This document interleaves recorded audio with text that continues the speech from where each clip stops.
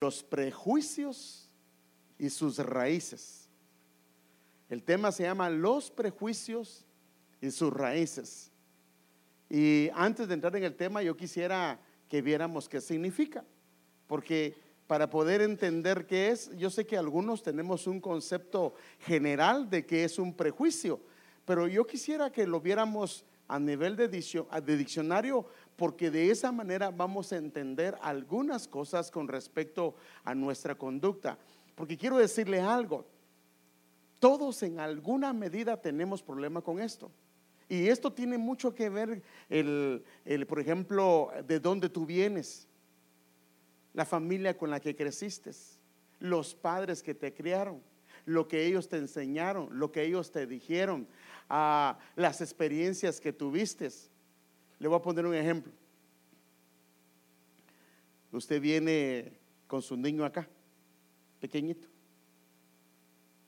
y ve que ya viene un muchacho todo tatuado, pero bien tatuado, con los pantalones cortos y tatuajes en la cara, tatuajes en los brazos, y viene en el mismo lugar donde usted va con su hijo. Mire lo que hace con su hijo. Viene el hijo, sigue caminando, pero se lo pone aquí atrás. Y a el niño, ¿sabe qué? Le tiene que tener cuidado a ese, ¿sí o no? Lo hace 2, 3 veces y después el niño solito se va para ahí. ¿Y qué si ese es un hermano cristiano? Pero los tatuajes no se los ha podido quitar. Entonces nosotros tenemos ese problema. Déjenme darle otro ejemplo. Yo trabajaba en ventas aquí en Estados Unidos, bueno, llevaba muchos años, pero especialmente aquí en Estados Unidos, en Los Ángeles, en una parte de Los Ángeles. Y pues yo venía y cuando le ofrecía el producto a mi cliente, le ponía en la parte de afuera unos pósters donde estaba la promoción y de qué se trataba la promoción. Y ya ve que antes los teléfonos se los ponía uno mucho en el cincho, había un ganchito y uno se los ponía ahí. Y 2 veces haciendo esto, hermano, me levantaron el teléfono y se lo llevaron. Y fue de una raza o de un lugar específico. Entonces yo después, cuando miraba a uno de ellos, yo mejor me metía el teléfono pues sí, ya me robaron 2 y esos sí corren y no creo que lo voy a alcanzar porque estoy barrigoncito, entonces mejor me lo metía en la bolsa. Pero a lo que me refiero es que yo venía y al ver a alguno de ellos, yo clasificaba a todos ellos con la misma medida. Ese es el problema. Entonces, por ejemplo, algunos de nosotros decimos, es que todos los guatemaltecos son así, así, así. Bueno, tal vez te encontraste con 1 o con 2, pero el problema que hacemos es que generalizamos y entonces los enmarcamos en un lugar, y cada vez que hablamos con esa persona lo hacemos en base a las experiencias que tuvimos. El problema es que muchas veces y la mayoría de las veces nos equivocamos, y el problema es que a veces hacemos cosas que ofenden al Señor. Entonces estas cosas se dan mucho dentro de la iglesia. La iglesia no queda ajena a esto. Lamentablemente la iglesia también, en la iglesia, acuérdense que la iglesia no dice la Biblia que la iglesia es el lugar. Sí hay gente preparada, gente calificada, pero en la iglesia Dios lleva todo lo que Él quiere. En la iglesia de la primitiva habían brujos, habían hombres de una procedencia bien horrible, había mujeres que en su casa había una mujer que le habían sacado 7 demonios. O sea, hay una cantidad de circunstancias. El asunto es que ellos pudieron convivir como pueblo, convivir como una hermandad, y ahora esto lo pudieron hacer hasta que lograron quitarse los prejuicios que había en su mente y en su corazón. Y fíjese que esto es importantísimo, porque para que la gloria del Señor descienda tiene que haber una unanimidad, pero no puede haber unanimidad si nosotros miramos con menosprecio o miramos menos al hermano, a la hermana, al que está a la par nuestra. ¿Por qué se me vino a sentar ese hermano a la par? Y peor si este hermano, pues ya ve que algunos pero todos traen diferentes trabajos, pues, o sea, y algunos, fíjese, algunos no les dio tiempo ir a su casa, y se vinieron como vinieron. Y todo se les siente el olor a manzana, a uva, a fresa. Ya solo le falta echar el azuquita, ¿verdad? Pero lo que le quiero decir yo, hermanos, es que tenemos un problema nosotros, y por eso estoy diciendo nosotros estamos, es la iglesia, es a todo nivel, y yo quiero que veamos entonces algo de esto. Por ejemplo, y aquí hay dos cosas, hay lo que le llaman prejuicio y prejuzgar, que aunque se parecen, son dos cosas distintas. Por ejemplo, la parte de prejuicio es una opinión, por eso se llama porque es antes, una opinión preconcebida. Generalmente no es positiva, sino es negativa hacia algo o hacia alguien. Y este es el problema, que como te ven, te tratan. Ellos te vieron que ese día no te pudiste vestir bien, no te arreglaste, y dice, y ya tomaron un concepto equivocado de tu persona, o tomaste un concepto equivocado de aquel hermano. Entonces es una opinión que se dio antes, sin ni siquiera haber hablado con aquella persona, sin ni siquiera haberle preguntado, sin ni siquiera tener todos los elementos de juicio para poder dar un veredicto correcto. Es también y esta es otra cosa, hermano. Hay algunos que hasta aseguran, no, él o ella es así.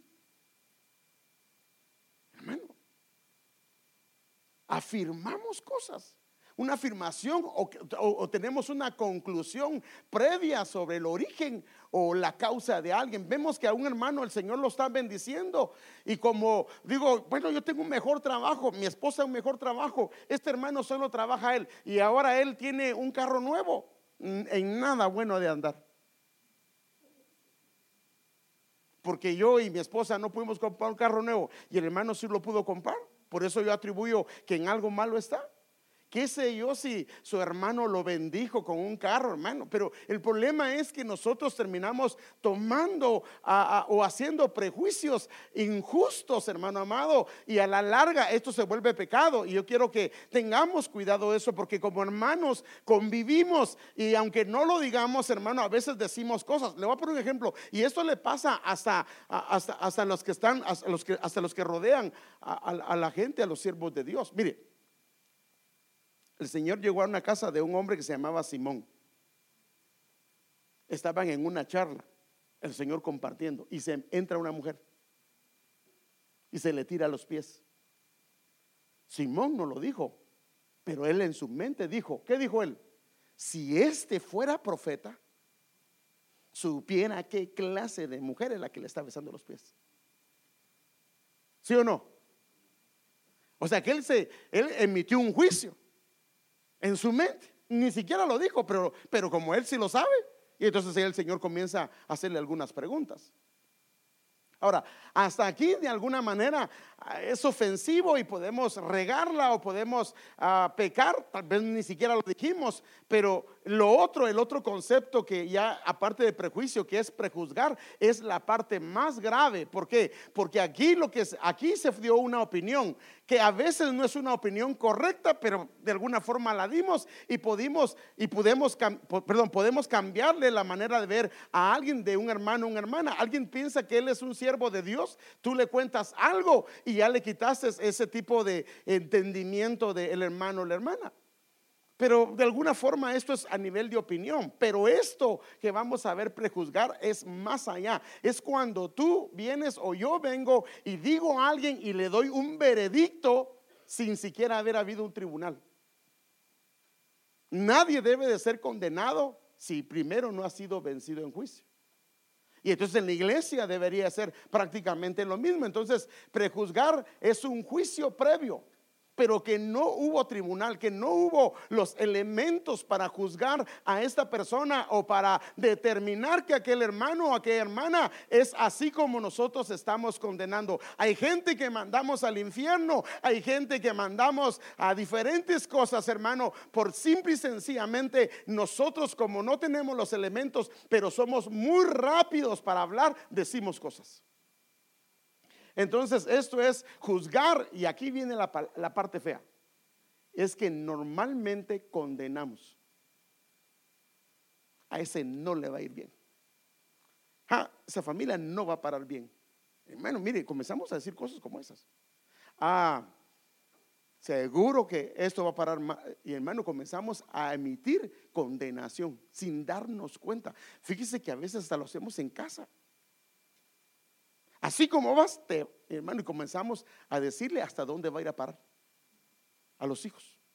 Entonces, juzgar o condenar a una persona o una cosa antes de conocerla. Entonces aquí se puede condenar o juzgar sin tener todos los datos suficientes, todo lo que puede darnos la pauta para poder emitir un juicio. Y en este caso, este juicio se lo debemos de dejar a la gente que Dios ha establecido, o sin tener cabal conocimiento de algo. Hay veces opinamos sobre algo. Mire, hermano, ahorita que está en el retiro de pastores, un hermano llegó a decir: hermanos, ya fue aprobado una cuestión de migración. Y él lo aseguraba, y era un pastor, y él lo aseguraba. Y dije: pues qué bueno, me alegré también. Bueno, tampoco no fui incrédulo, pero fui a indagar. Esa noticia era una noticia, y dice, o sea, yo la vi en la televisión, hermano, y es una noticia viejísima, y no tiene nada que ver con este tiempo. Pero el problema es que él lo estaba contando a los demás, y los demás se tomaron un concepto de lo que estaba pasando. Entonces muchas veces alguien nos viene a contar algo que tiene duda, pero a nosotros nos lo asevera, y nosotros venimos, no lo logramos discernir, y también aseveramos lo mismo. Entonces, o antes del tiempo oportuno. Entonces, yo creo que veamos algo. Podemos caer nosotros en una conducta o un proceder de prejuicios o juicios condenatorios hacia alguien. Sí, yo creo que sí, hermano. Y por favor, yo no quiero que nadie se sienta. Acuérdese que me estoy incluyendo yo ahí. Es que no se siente usted que a usted lo estoy señalando a mí. Por favor, no, nadie va a pensar. Pero tenemos que pedir al Señor que nos ayude con esto, hermano. Tal vez el Señor nos ayuda a hablar sobre los juicios, pero entonces, mire esta escritura. Dice 1 Timoteo 5, 17 al 20 en la versión de las Américas. Dice: los ancianos que gobiernan bien sean considerados dignos de doble honor, principalmente los que trabajan en la predicación y en la enseñanza. Porque la escritura dice: no pondrás bozal al buey cuando trilla, y el obrero es digno de su salario. Y ahora aquí dice: no admitas, le está hablando a Timoteo, no admitas acusación contra un anciano. O sea, cuando alguien viene a decirte algo de alguien, esa persona, aunque no te lo esté diciendo, él está acusando, porque muchas veces está diciendo: no, ese hermano así es, esa hermana así es, ese joven así es. Entonces él está acusando prácticamente, él está acusando. No, hermano, yo no estoy acusando, no, es una acusación. Porque prácticamente si es una acusación, porque se está difamando a alguien sin estar presente, sin que la persona se pueda defender. Entonces es una acusación. Entonces no admitas acusación contra un anciano, le aconseja el apóstol Pablo a Timoteo, a menos de que haya 2 o 3 testigos. O sea que nosotros, para podernos tomar un concepto verdadero y sin pecar, deberíamos de tener testigos de aquello que nos están diciendo. Si no hay testigos, hermano, y estamos emitiendo un juicio, mejor detengámonos. A los que continúan en pecado, repréndelos en presencia de todos, para que los demás tengan temor de pecar. Pero a lo que quiero ir es al versículo que sigue, que es el versículo 21, y dice: te encargo solemnemente en la presencia de Dios. Mire lo que le está encargando. Solemnemente se lo encarga delante de Dios y delante de Cristo y de sus ángeles escogidos. Mire, está hablando del Padre, está hablando del Hijo, y está hablando prácticamente de todas las entidades de poder angelicales. Que conserves estos principios. Pero ¿cómo los tiene que conservar? ¿Cómo, hermanos? Sin prejuicios. Le está hablando a un pastor, el apóstol Pablo le está hablando a un pastor y le dice: trata la manera de conservar algunas cosas de orden de la iglesia, pero sin prejuicios. Te lo encargo, no solamente delante de Dios, no solamente delante de Cristo, sino también de las entidades de autoridad. Que guardes sin prejuicios, haciendo nada con espíritu de parcialidad. Otra versión de este pasaje dice: ante Dios el Mesías Yeshua y los ángeles escogidos, te encargo solemnemente que observes estas instrucciones, no juzgando por adelantado, no dando un veredicto por adelantado. Entonces, que nos guardemos nosotros de esto, hermano. Ahora, hermano, nosotros solo predicamos la palabra del Señor. ¿Alguien le puede poner un poquito más de volumen a esto, por favor? Pero hay bendición en hacerlo. Si usted no lo hace, es su decisión, es su responsabilidad. Pero la palabra de Dios por eso viene para aconsejarnos. ¿En qué cosas? O sea, lo que queremos es guardarnos irreprensibles para la venida del Señor. Y el Señor nos está hablando palabra para que nos guardemos, para que nos guardemos sin mancha.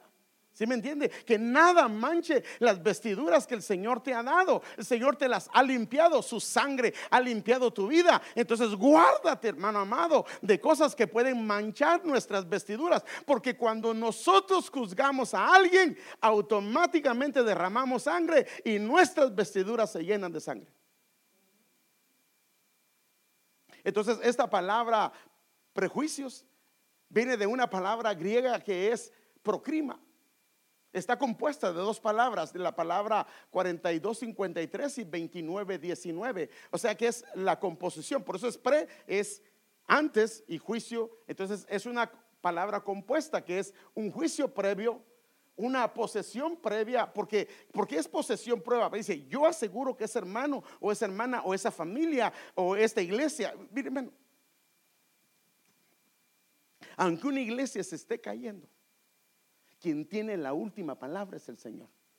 Mire, déjeme darle un ejemplo, por favor, con todo respeto. Algunos hermanos cuando vinieron acá, y eso porque ustedes me lo contaron, tenían un prejuicio de la iglesia, de que aquí le dábamos duro al pastor fulano, y que ya cuando vinieron acá se dieron cuenta que no era así.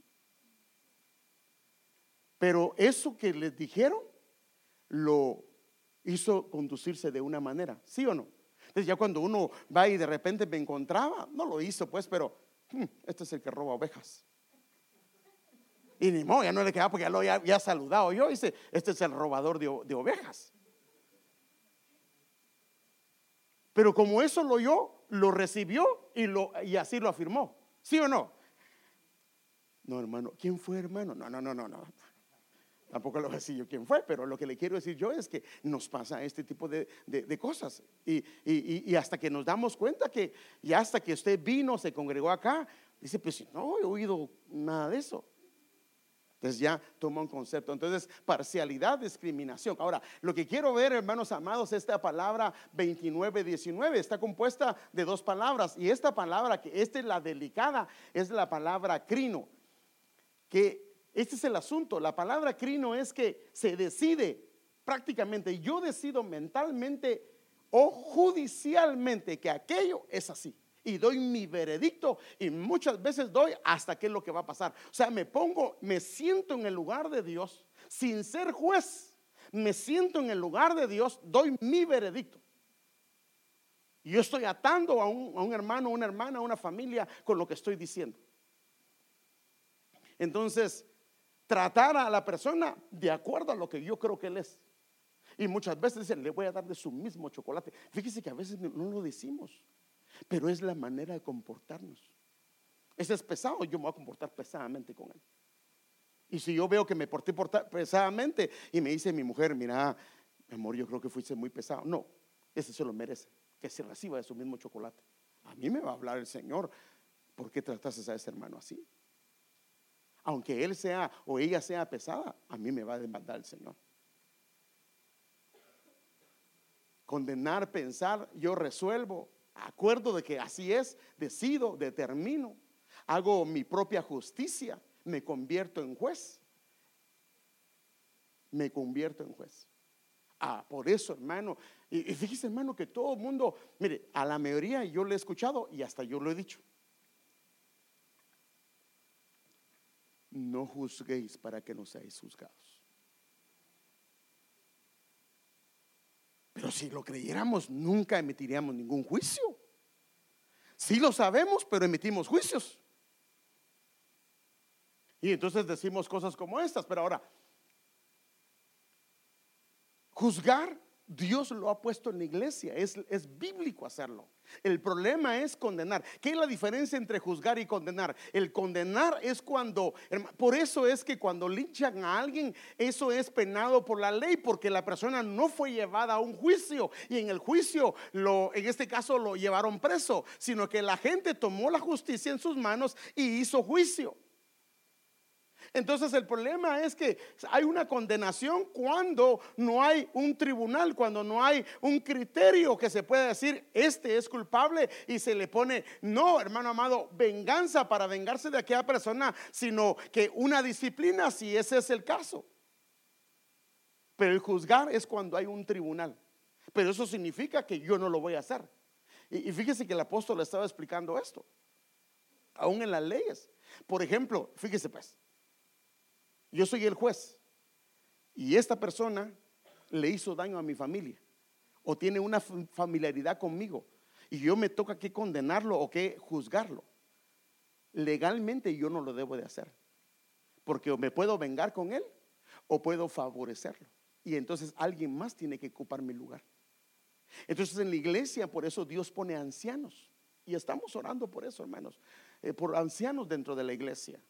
Pero ancianos que sean hombres justos. Por eso es que en la medida que todas las cosas que van pasando, yo observo las decisiones que toman. Si usted viene y se quiere desquitar con los hermanos cuando le hacen algo, no está listo para ser un juez. Porque cuando le toque que emitir un juicio, los va a querer sacar de la iglesia. Amén. Bueno, entonces agarramos este versículo: no juzguéis para que no seáis juzgados, porque con el juicio con que juzguéis seréis cargados, y con la medida con que midáis se os medirá. Esta palabra, a lo que se refiere aquí el Señor, no es al hecho de no juzgar, porque el juzgar es bíblico, sino que se refiere a juzgar cuando no hay un tribunal, no hay todos los hechos confirmados, no hay testigos. Entonces no deberíamos de hacerlo, porque si juzgamos solamente por las apariencias, lo que vamos a terminar haciendo es condenando a alguien con nuestras palabras. Entonces, lo que el Señor está diciendo acá es que no se debe juzgar cuando no hay un tribunal, pero si hay un tribunal debe de llevarse. Y el apóstol Pablo dice: ¿acaso no hay entre ustedes hombres sabios a quienes le lleven? ¿Por qué tienen que ir ante los juzgados o tribunales? Mejor vayan a las gentes que tienen sabiduría de parte de Dios, y ellos decidan el problema que hay y ellos den su veredicto.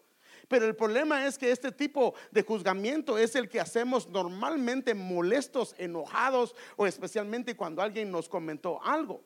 Entonces la otra es esta parte es la que tenemos que practicar dentro de la iglesia. Entonces esta, si la practicamos, es normalmente sin un tribunal, sin todos los hechos verificados, y normalmente vamos a hacer algo que al Señor no le agrada. Ahora, este es el que Dios busca dentro de su pueblo.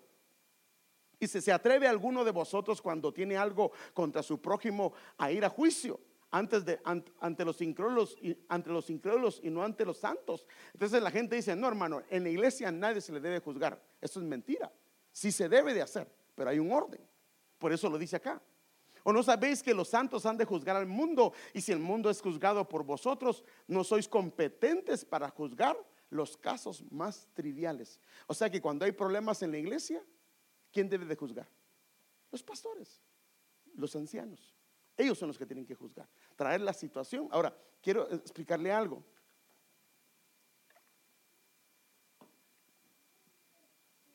Y fíjese que Dios estaba hablándonos de eso, hermano.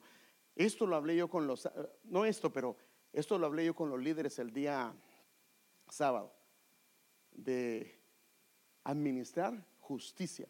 Entonces, mire, pues, entonces hay dos cosas. Una es juicio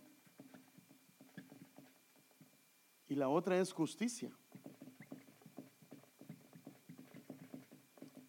Y otra es misericordia.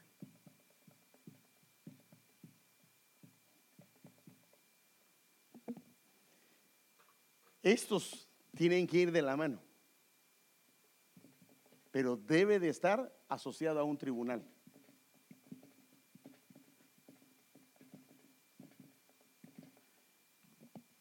Entonces, ¿qué es juicio?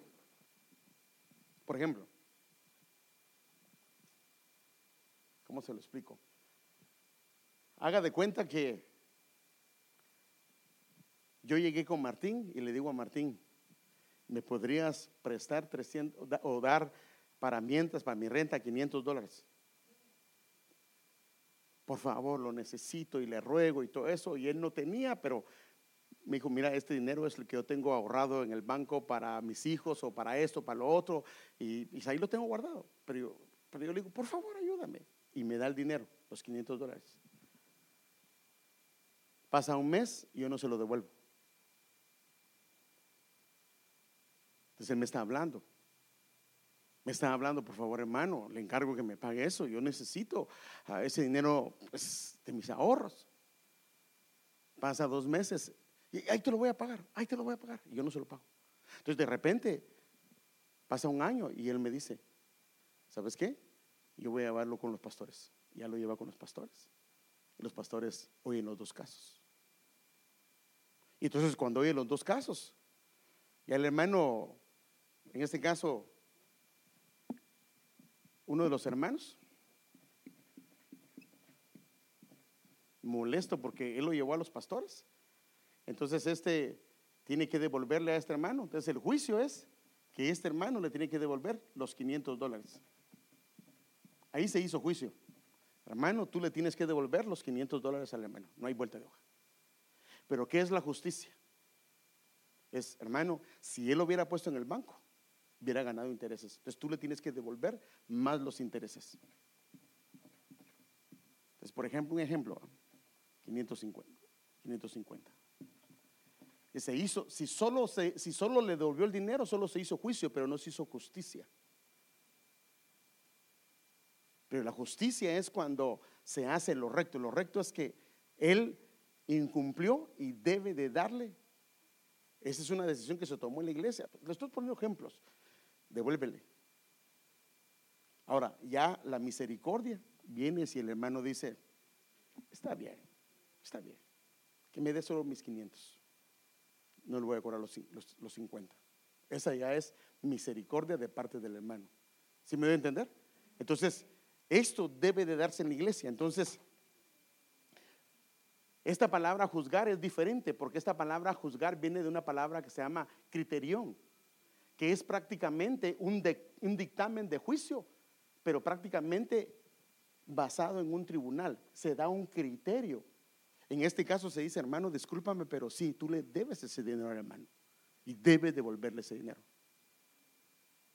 Ahora, el problema es que si este hermano va y se lo cuenta a medio mundo, entonces ahí hizo pecar a los demás. Eso no está bien. Debe de llevarlo a donde tiene que llevarlo.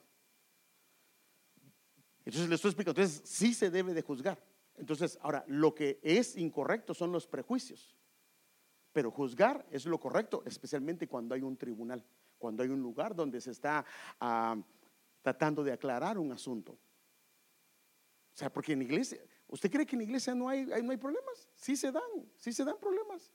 Y especialmente, acuérdese que de repente se casa el hijo de un hermano con la hija de otro hermano. Entonces se dan situaciones que la dejó embarazada, que esto, que lo otro, y hay que tomar decisiones. Y la Biblia dice que si se le da preferencia a este o se le da preferencia a este, hay de nosotros. Tiene que ser con justicia y también con juicio. Perdón, con juicio y con justicia. Amén. Pero bueno, entonces déjeme hacerle a usted una evaluación. No lo voy a pasar aquí, no se preocupe. Pero ¿por qué no nos hacemos una evaluación del prejuicio o el prejuzgar que opera en nosotros? ¿Qué le parece? Nos hacemos una evaluación. ¿Lo paso? No lo voy a pasar. Solo déjeme poner un ejemplo. ¿Qué piensa al ver entrar a la iglesia a una mujer vestida así?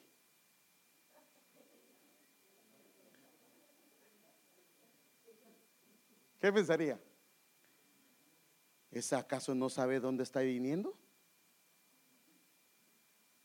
¿Qué cree que va a un baile? Sí, porque fíjese que uno cuando comienza a venir, uno dice: vamos a ir a dancing. Porque sí, pues ve que la iglesia están danzando, pues para la gente es dancing. Vamos a ir a los aeróbicos. La gente no sabe, hermano. Hay que enseñarle. Pero si usted ve entrar a una mujer así, dice, y a su marido, pero si se sentó a la par suya, a su marido lo pasa al otro lado.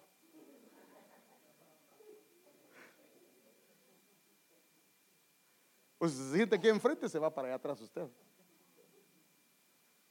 Imagínese que la mujer viene de un lugar, hermano, que ella no conoce nada, pero anda buscando a Dios. Pero ya ve que algunas son muy coquetas. Claro, esto le estoy exagerando. Pero algunas sí vienen muy mal vestidas, pero no conocen al Señor. ¿Quién es usted y quién soy yo? Pero lo primero, hermano, nosotros, ni bien entra la persona de una manera indecorosa, rápido, primero decimos, no es cristiana. Imagínense que ella le dijera, y soy bautizada con el Espíritu Santo. ¡Ja! Ese demonio le cayeron, pero no es bautismo.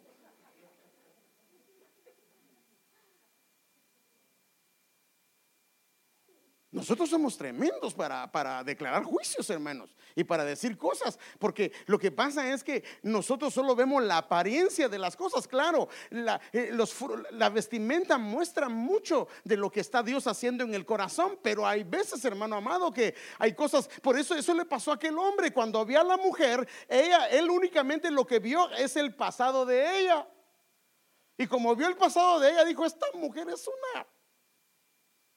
¿Y cómo se atreve a tocarle los pies? Y si él fuera profeta, ni siquiera hubiera dejado. Pero la mujer iba con una necesidad, comenzó a derramar su alma delante del Señor. Entonces la pregunta es: ¿qué pensaría usted si ve entrar una mujer de esa? Sin que yo le viera. No, hermano, yo pensaría que es una mujer necesitada. La podemos evangelizar, hermanos. Los varones, ¿verdad? O sea, no. Ahora, fíjese pues, pero si ve a una joven postrada, ¿qué piensa? También está un poco indecorosa, pero ¿qué piensa? Esa es una mujer de Dios, quebrantada delante de Dios. Y se llora y llora y llora. Ahora, acuérdense que no es por llorar, porque si por llorar se tratara, como ha dicho el apóstol, la llorona estuviera bien consagrada.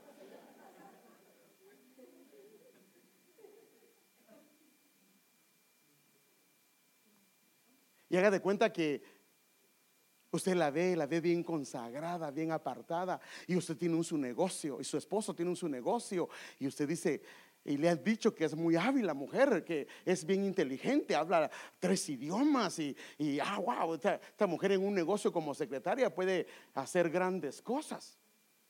Pero viene alguien y de repente se acerca y te cuenta el pasado, y te comienza a decir: esta hermana que ya estaba pensando, esta hermana estaba pensando llevárselas al negocio de su esposo para que le sirviera de secretaria, porque su esposo anda buscando una secretaria, y qué mejor que esta mujer consagrada. Pero viene alguien, se acercó y le cuenta su pasado, y le comienza a decir: ella se dedicaba a la prostitución. ¿Qué cree que haría la hermana que se le iba a llevar al negocio de su esposo?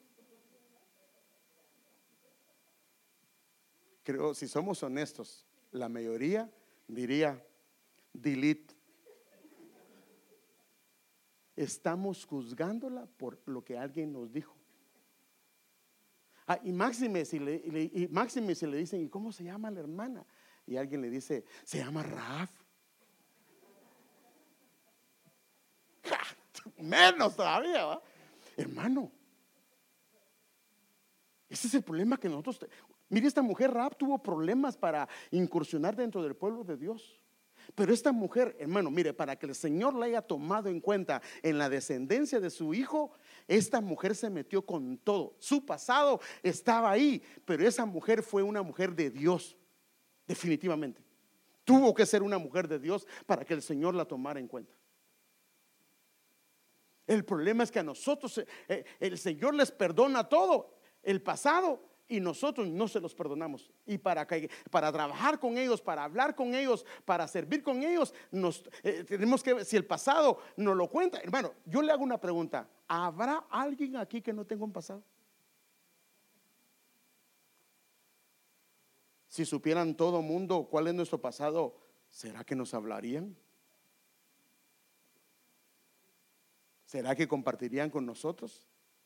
¿Será que dejaría a la hermana que su esposo platique un poquito con la hermana? Claro, dentro de los términos de la iglesia, por favor, no estoy hablando fuera.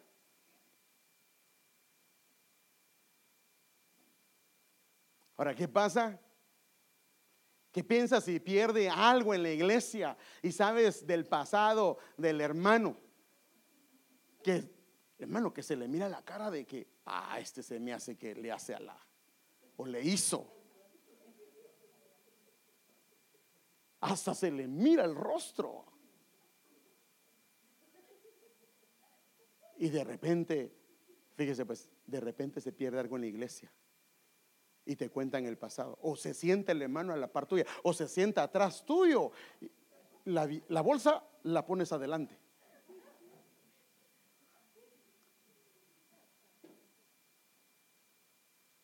¿O no lo haría? Ese hermano era experto en los trenes, hermano. Es que sabe que en nuestros países de verdad que le vuelan a uno la billetera y uno no se da cuenta, hermano. Las bolsas se las abren, pero con una técnica que tienen que ni se da cuenta la gente, le sacan la billetera, el dinero. Después dice que es liviana, siento mi bolsa y no tiene nada, todo ya se lo robaron. Entonces, pero si alguien te habla de ese hermano y te cuenta el pasado, para empezar, para empezar, usted no debe de contarle a la gente, a no ser que Dios le hable, que cuente un testimonio, hermano. Pero hay cosas que no deberíamos de contar. ¿Sí me entiende? Hay cosas que no se deberían. Si quiere ministrese con las personas indicadas, porque de ahí va a quedar, hermano, ahí muere. Pero no lo cuente con lugares que son el noticiero de la iglesia. Pues sí, el ministerio se enteró de qué hacía el hermano o la hermana. Entonces imagínense que alguien le cuente el pasado y se perdió algo en la iglesia. ¿En quién piensa primero la gente? Peor si se regó en este hermano. Y peor si alguien le dice, ¿y cómo se llama? Se llama Judas. Y fíjate y le dice el otro, y fíjate vos de que qué raro que ese hermano se llama Judas. Y yo le he preguntado cuál es su apellido, me dice solo la I. Entonces el otro le dice, ese es el Iscariote vos. ¿Y qué se llama Judas Iglesias? Pero nosotros tenemos ese problema en nuestro corazón. ¿Sí me entiende? Tenemos ese problema, hermano. Y lo que pasa es que Dios tiene que ayudarnos en esa área, hermano. Pero por eso estoy hablando que no solo es algunos, somos todos, hermano. Y tenemos que pedir al Señor misericordia para poder ver, hermano, porque en algún momento nos vamos a enterar de cosas. Pero en vez de agarrar un concepto adverso, hermano amado, que podamos pensar, decir, gloria a Dios por lo que Dios, ese hermano vino así, esa hermana vino así. Y ahora vemos lo que el Señor está haciendo, que sirva para glorificar su nombre, no para que nos aislemos de la gente, no para que nos apartemos de la gente, no para que ya no compartamos con la gente. Eso no está bien. Entonces, Proverbios 18:17, no dejes que nadie te cambie tu manera de ver, o no dejes que nadie lo haga de esta forma. Mire, justo parece el primero, y fíjese que déjeme leer el pasaje. Proverbios 18:17 dice, justo aparece el primero que defiende su causa hasta que otro viene y lo examina. Y otra versión dice, el primero en defenderse alega ser inocente, pero llegan los testigos y afirman lo contrario. Y el apóstol estaba dando, no sé si es una anécdota o era algo veredicto, no lo sé, porque no lo escuché bien, pero él estaba contando eso. Dice que estaba un profeta atendiendo a una hermana, y la hermana se estaba quejando con el profeta de que esta hermana, su marido, y el marido estaba afuera porque primero ministró a ella y luego iba a ministrarla a él, perdón, a ministrarlo a él. Entonces ella le estaba contando, es que él me pegó, hermano, mira cómo me agarró, me pegó duro y todo eso. Y mire, hermano, y le enseñó que estaba morada y todo eso. Y dice que el profeta creo que le comenzó a dar, este hombre, ¿cómo se atreve? Y era un anciano de la iglesia. También los ancianos se enojan. Es que ancianos no necesariamente es que sea canoso. sino un alguien maduro. Entonces, fíjese, hermano, que dice que dijo, ahorita voy a poner en orden a este hermano, dijo. Y ya dijo la secretaria que lo hicieran pasar. Y yo creo que la hermana decía así, va, hoy sí me lo van a poner en su lugar. Y hermano, le dice el profeta, ¿es cierto que usted le pegó a esta hermana? ¿Cómo es posible, hermano? Y el hermano callado. Y le dice, ¿ya le contaste todo? Y la hermana no quería hablar. Hermano, yo la fui a sacar de la casa de su ex marido y no se quería ir. Entonces ya, o sea que el profeta había tomado un prejuicio. Cuando oyó la otra parte, se dio cuenta, no que estaba bien que le haya pegado, pero se dio cuenta que estaba tomando un lado completamente diferente. Fíjese que a mí me pasó en una ocasión. Miren lo que me pasó. No vaya a pensar que yo fui el del ejemplo, ¿va? No, porque es que ustedes todo lo tergiversan, ¿va? Y como le ves, me pasó algo y digo, ese fue el hermano. No. Fíjese que estaba en la colonia donde nosotros vivíamos. Allá es la residencial Carolingia, muy famosa, por cierto. Pero bueno, había un joven que hacía mucho tiempo que ya no iba a la iglesia. Y la mamá sí iba a la iglesia. Y la mamá era una mujer muy piadosa. Y pues yo era como anciano de la iglesia, era como el segundo de mi hermano. Mi hermano era el pastor. Y que si llegó la policía y hicieron una redada y se lo llevaron a este muchacho. Y la hermana llegó a mi casa y me dijo, hermano Héctor, por favor, interceda por mi hijo, porque lo tenían enchachado, se llama, con esposas. Sí, esa es la palabra correcta, enchachado, ¿cómo se llama? O con esposas, así, con la parte de atrás, esposado en la radiopatrulla, ahí lo tenían atrás. Y me dijo, por favor, ayúdeme. Y entonces yo, pues la hermana estaba pidiendo ayuda y yo me fui y me acerqué con el policía y le dije yo, porque él hacía tiempo que había asistido a la iglesia. Y entonces yo vengo y comienzo a interceder con el policía y le digo, hágame el favor. Allá decimos la campaña, ¿va? Hágame el favor, mire este muchacho, suéltelo por favor. A los demás, porque habían otros también, a esos, pero a este suéltemelo. Y él me estaba a escuchar. Mire qué sabio el policía, aunque no lo crea, estaba a escucharme. Y entonces me hace una pregunta y me dice, ¿está usted seguro que lo conoce? Sí, sí lo conozco. ¿Está seguro que lo conoce? Sí. A ver, un momentito. Lo fue a traer, hermano, de la patrulla y me lo puso y le dice, ¿dónde te vimos? Y el muchacho no quería hablar. ¿Dónde te vimos? Y el muchacho no quería hablar. Y entonces al fin habló allá en el barranco. ¿Sabe qué estaban haciendo en el barranco? Violando a una muchacha. Cuando me dijo eso, me hizo así, plash, plash. Lléveselo, dije yo, que lo metan allá a la cárcel. Pero ve, defendiendo, yo ya había tomado un concepto, un prejuicio, sin saber los hechos. Pues así nos pasa. Así nos pasa. Y tenemos que pedirle. El asunto es que nos pasa dentro de la familiaridad de la iglesia. Padre Santo, ¿cómo vamos? Ni he tratado el tema, hermano, si solo estoy haciendo la introducción. Padre Santo.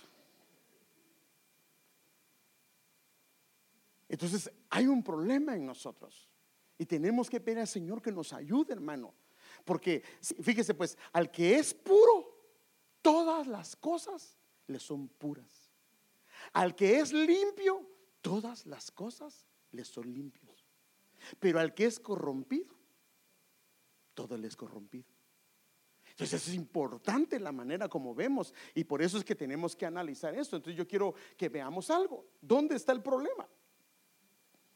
Hermano, no lo vamos a poder terminar. Yo pensé que lo iba a tratar, pero no soy ni a la mitad. Entonces vamos a terminarlo el otro viernes si el Señor nos lo permite. Primero Timoteo 5:21 dice: te encargo solemnemente en la presencia de Dios y de Cristo Jesús y de sus ángeles escogidos que conserves estos principios sin prejuicios. Pero él da un detalle y dice él: no haciendo nada con espíritu de parcialidad. Entonces el problema es que muchas veces las cosas que hacemos es porque hay un problema en el trasfondo, hay un problema de donde salió aquello. Normalmente cuando sale palabras de nuestra boca, salen, dice, de la abundancia del corazón, ¿qué dice? Habla la boca. Entonces muchas veces cuando ejercemos nuestro poder de autoridad o la palabra en nuestros labios, la ejercemos en base a lo que está dentro de nuestro corazón. Entonces, por ejemplo, mire, otras versiones dice, no haciendo nada por inclinación a una de las partes. Especialmente, imagínense que viene a mí, un hermano. No, perdón, es que como, no sé cómo explicárselo. Pero viene un hermano, a mí me hicieron un daño. Vino una persona, yo le presté dinero y nunca me pagó. Y más bien fue tremendo, no me pagó. Y sí, por cierto, sí me ha pasado. Y dentro de la iglesia, o sea que no voy a pensar que, bueno, no aquí, ¿quién fue hermano? Para que lo linchemos, ¿va? No tiene nada que ver con él. Pero en una ocasión llegó alguien a mi casa y yo tenía un dinero ahorrado, pero ese dinero lo tenía ahorrado y era del Señor, para un proyecto del Señor. Y me dijo, préstame, por favor. Le digo, mira, no se lo quería prestar porque ya sabía algo, pero lo mismo. Pero dije, ayúdame, Señor, hay una necesidad. Y le dije, te lo voy a prestar, solo te pido un favor. Este dinero es del Señor, es del Señor. Entonces, por favor, te encargo. Y se lo di y no me lo pagó el bandido. Entonces, haga de cuenta que a mí me hizo esto alguien. Entonces yo de alguna manera tengo una inclinación, hay una parte ahí como de molestia que está dentro, aunque lo haya perdonado. Y viene otro hermano a contarme algo que aquel hermano no le quiere pagar. Entonces yo lo primero es que tengo problema que me puedo inclinar hacia él sin haber oído a la otra persona. ¿Sí me doy a entender? Yo me puedo inclinar hacia esta persona porque como a mí me pasó algo, entonces yo asumo que este hermano es el que tiene la razón, sin haber escuchado al otro. ¿Por qué? Por eso dice, ¿por qué? Porque hay una inclinación por lo que me pasó. En el área que me vengan a consultar hay una inclinación. Entonces para mí se me hizo que me fue una injusticia lo que me hicieron. Entonces al otro hermano de una vez le digo, esta fue una injusticia. Y ya después me doy cuenta que ese hermano, fíjese pues, no le pagaron porque este hermano le hizo un mal negocio. Les vendió algo que no era correcto, algo les estafó, por ejemplo, vendiéndoles algo. Pero la primera percepción que yo tuve fue que como yo lo hice en base a lo que estaba en mi alma. ¿Sí me va a entender? Entonces el problema que hay es que muchas veces tomamos juicios en base a lo que está en el alma. Y por eso es que el problema aquí muchas veces de los prejuicios es que están dentro del alma.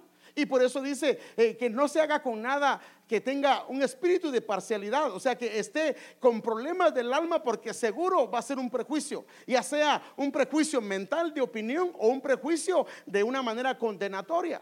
Otra versión dice, sin dejarse arrastrar por las preferencias humanas. O dice, y sin hacer nada por inclinación ni afición particular. Otra versión dice, te encargo que hagas todo esto sin tomar partido ni tener preferencias. Ahora, esto no se va a poder hacer si primero mi corazón no es arreglado. Por eso es que las personas que están dentro de la iglesia, que quieren ejercer a un gobierno, hermano amado, primero tienen que gobernar la casa, ser justos con su esposa, ser justos con sus hijos. Por eso dice, el que no sabe gobernar en la casa, ¿cómo puede gobernar la iglesia? Si es injusto con su esposo, si es injusta con su esposa, si es injusto con sus hijos, en la iglesia cuando le trate de poner disciplina, ¿qué va a hacer? Injusto. Entonces hay un problema, es el corazón. Y por eso es el tema, se llama los prejuicios y las raíces.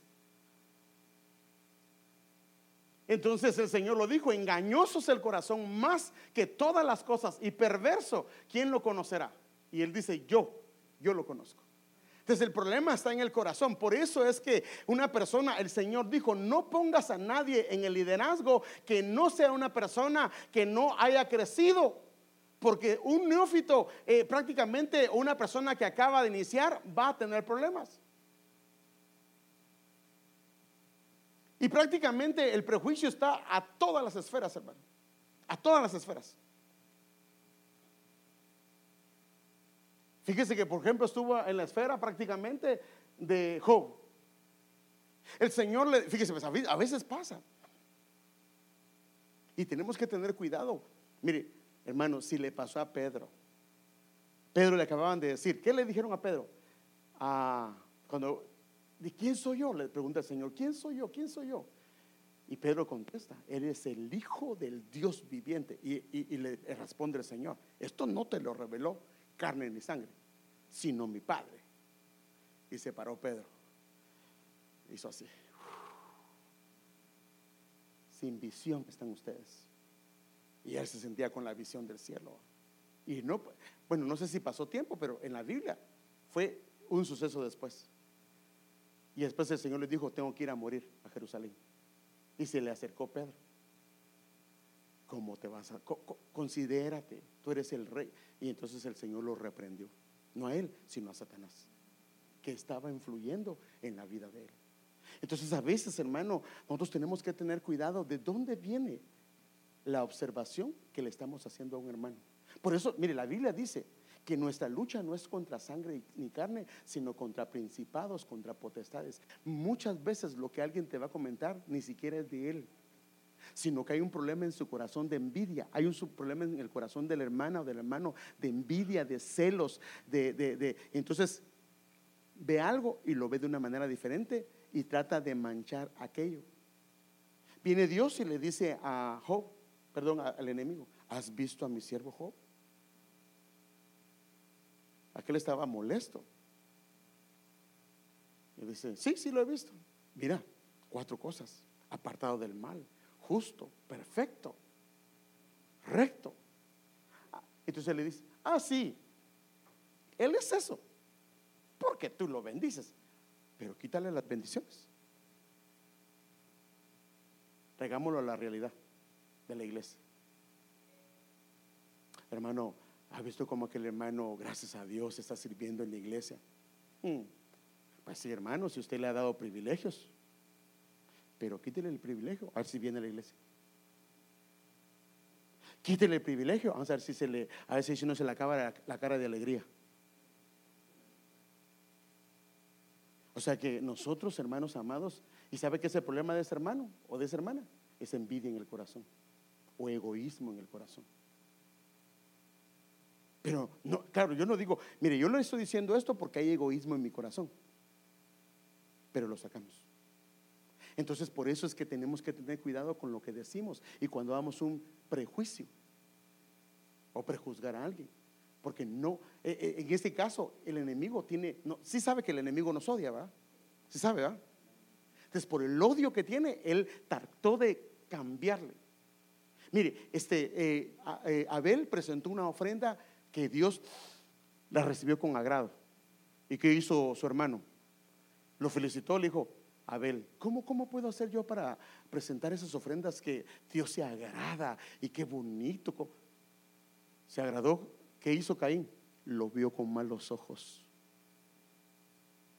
Porque fíjese que a veces en la iglesia Dios a veces permite que, mire, al que ama al Señor, a la Biblia le dice que lo va a recompensar en público. Y de repente pasa que a alguien se le recompensa en público en cualquier medida. Y es donde entran los demás hermanos. ¿Y por qué a mí no? ¿Por qué por mí nunca ha hablado nada delante de los demás? ¿Por qué nunca ha dicho que yo también he servido en la iglesia? Entonces ahí se despiertan cosas dentro de los hermanos. Déjenme poner un ejemplo. Habían 2 que le llamaban los truenos. Eran 2 discípulos del Señor.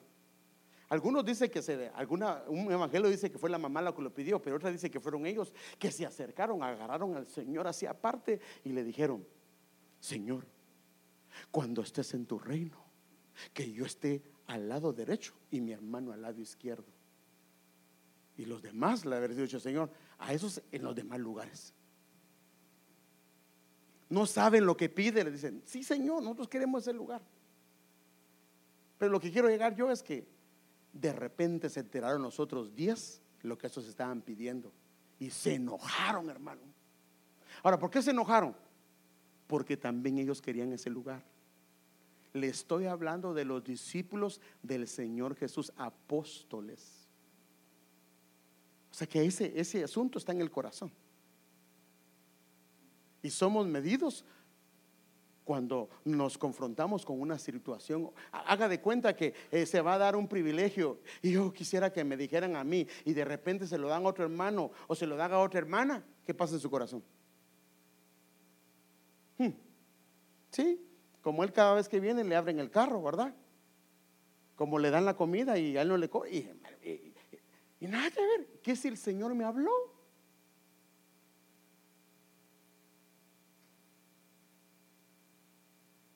Mire, aquel hombre era lisiado de los pies, no merecía estar en la casa de Dios o en la casa del rey, en la casa de David. Estaba lisiado y el rey dijo que lo traigan y que se siente en la mesa del rey. Aunque los hijos no estuvieran de acuerdo, ¿sí o no? Pero si ese es lisiado, nosotros somos tus hijos, ese no. Ese más bien pertenece a la casa de Saúl, el que te quería matar. Y es más, su nombre se llama disipador de vergüenza, Mefiboset. Lo único que va a hacer es deshonrar tu mesa. Pero ¿qué si Dios le dijo? Ay, Padre, ya. Vamos a dejarlo ahí, hermano. Pero vamos a ver si no puedo irme.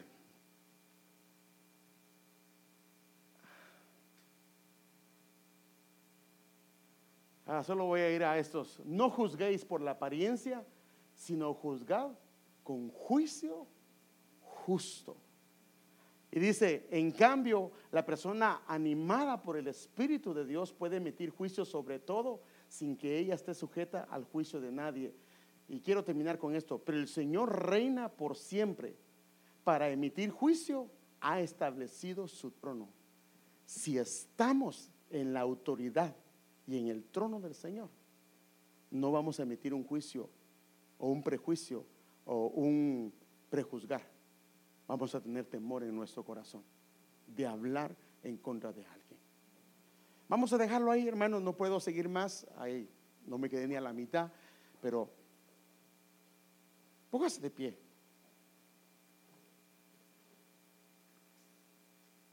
Acuérdese que no lo estoy juzgando a usted, ni lo estoy prejuzgando. Yo me incluyo también. Todos en alguna medida hemos hecho prejuicios, o espero que solo sea eso, no sea prejuzgar. Pero guardemos nuestras vestiduras sin mancha. No permitamos que nadie venga y nos meta cosas y cambiemos una manera de pensar de un hermano o de una hermana. Y pidámosle al Señor que nos ayude a pensar siempre lo mejor. Amén. A pensar de mi hermano lo mejor. Si es un hombre, es una mujer que el Señor ha redimido. Y la Biblia dice, al que está en Cristo, ¿qué dice? Él lo dice, nueva criatura es. El enemigo es el que quiere traer el pasado y echárselo encima a él o a ella. No nos dejemos usar por el enemigo para querer hacer destrozar a nuestra familia. No, hermano, o a los nuestros, no. Sino que Dios guarde nuestra boca para no emitir juicios, para no prejuzgar o no a decir algo que le va a desagradar al Señor. Porque ya no puedo yo seguir adelante con esto. Pero fíjese pues, a David le presentaron un caso. Un hombre, dijo él, le dijo el profeta, un hombre que habían dos hombres, uno pobre y uno rico. Porque esa es otra raíz que tenemos que verla. Y le dice, al rico le vino un visitante. El rico tenía muchas ovejas, el pobre solo tenía una, y esa una era como parte de la familia. Y cuando al rico le vino un visitante, él no quiso agarrar de su rebaño y agarró la única oveja que tenía esta persona pobre. Y David dijo, este merece morir. Y lo que él estaba juzgando era a él mismo. Hermano, ahí está la Biblia. Entonces a veces, por eso que tenemos que tener cuidado, porque a veces lo que estamos viendo, Dios nos lo está enseñando, porque es lo que estamos nosotros haciendo. Y a veces decimos cosas. Entonces tenemos que guardarnos y decirle: Señor, ¿será, Señor, que no es problema mío esto? Y por eso yo le decía que cuando usted rápido, o a mí me cae, o a usted le cae mal a alguien, muy probablemente la persona que le cae mal, esa persona se parece mucho a usted. Es que es tan abusivo. ¿Y no será que usted o yo somos así? Entonces tenemos que pedir al Señor que nos guarde, que nos guarde nuestros labios de declarar juicio o de juzgar o de prejuzgar contra alguien. Guárdenos el Señor. Que nuestros labios sean para honrar, alabar y bendecir la heredad de Él, porque cada uno de ustedes es la heredad de Dios. Y cuando yo hablo mal de ustedes, estoy hablando mal de la heredad del Señor, de la tierra que el Señor compró con su sangre. Porque a usted lo compró el Señor con su sangre y tiene valor precioso para Él. Y si yo hablo de su tierra, estoy hablando de la heredad que Él compró. ¿Por qué la compró Él? Es decisión de Él. Amén. Y el Señor compra lo que otros no compran.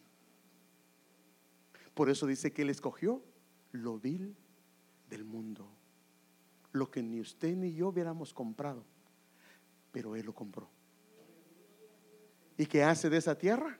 Aunque sea una tierra desierta, Él la comienza a cuidar y pone muros y labra la tierra para que esa tierra, que era una tierra desierta sin vida, comience a agarrar vida. Mire, hermano, nosotros debemos de contar lo que el Señor ha hecho. Si somos honestos, Dios ha sido bueno. Nuestras familias hoy están como están debido a Él, hermano. Nosotros no hemos sido correctos o caminando rectamente por nosotros. Ha sido por la obra de Dios en nuestras vidas, debido al trabajo de Dios en nuestras vidas. Pero no creamos de que como ahora el Señor nos ha bendecido, tenemos derecho de agarrar las tierras que el Señor está restaurando, que están en un proceso, y decir: esa tierra no creo que sirva para nada, porque estamos hablando de la tierra del Señor. Padre, perdónanos, Señor, si ha salido palabras de nuestra boca, palabras de nuestro corazón, o tan solo lo hemos pensado, o tan solo lo hemos dicho, o peor si lo hemos señalado, o hemos puesto el dedo, Señor, o hemos dicho más allá de lo que no debimos de haber dicho. Te pedimos en esta hora que nos perdones.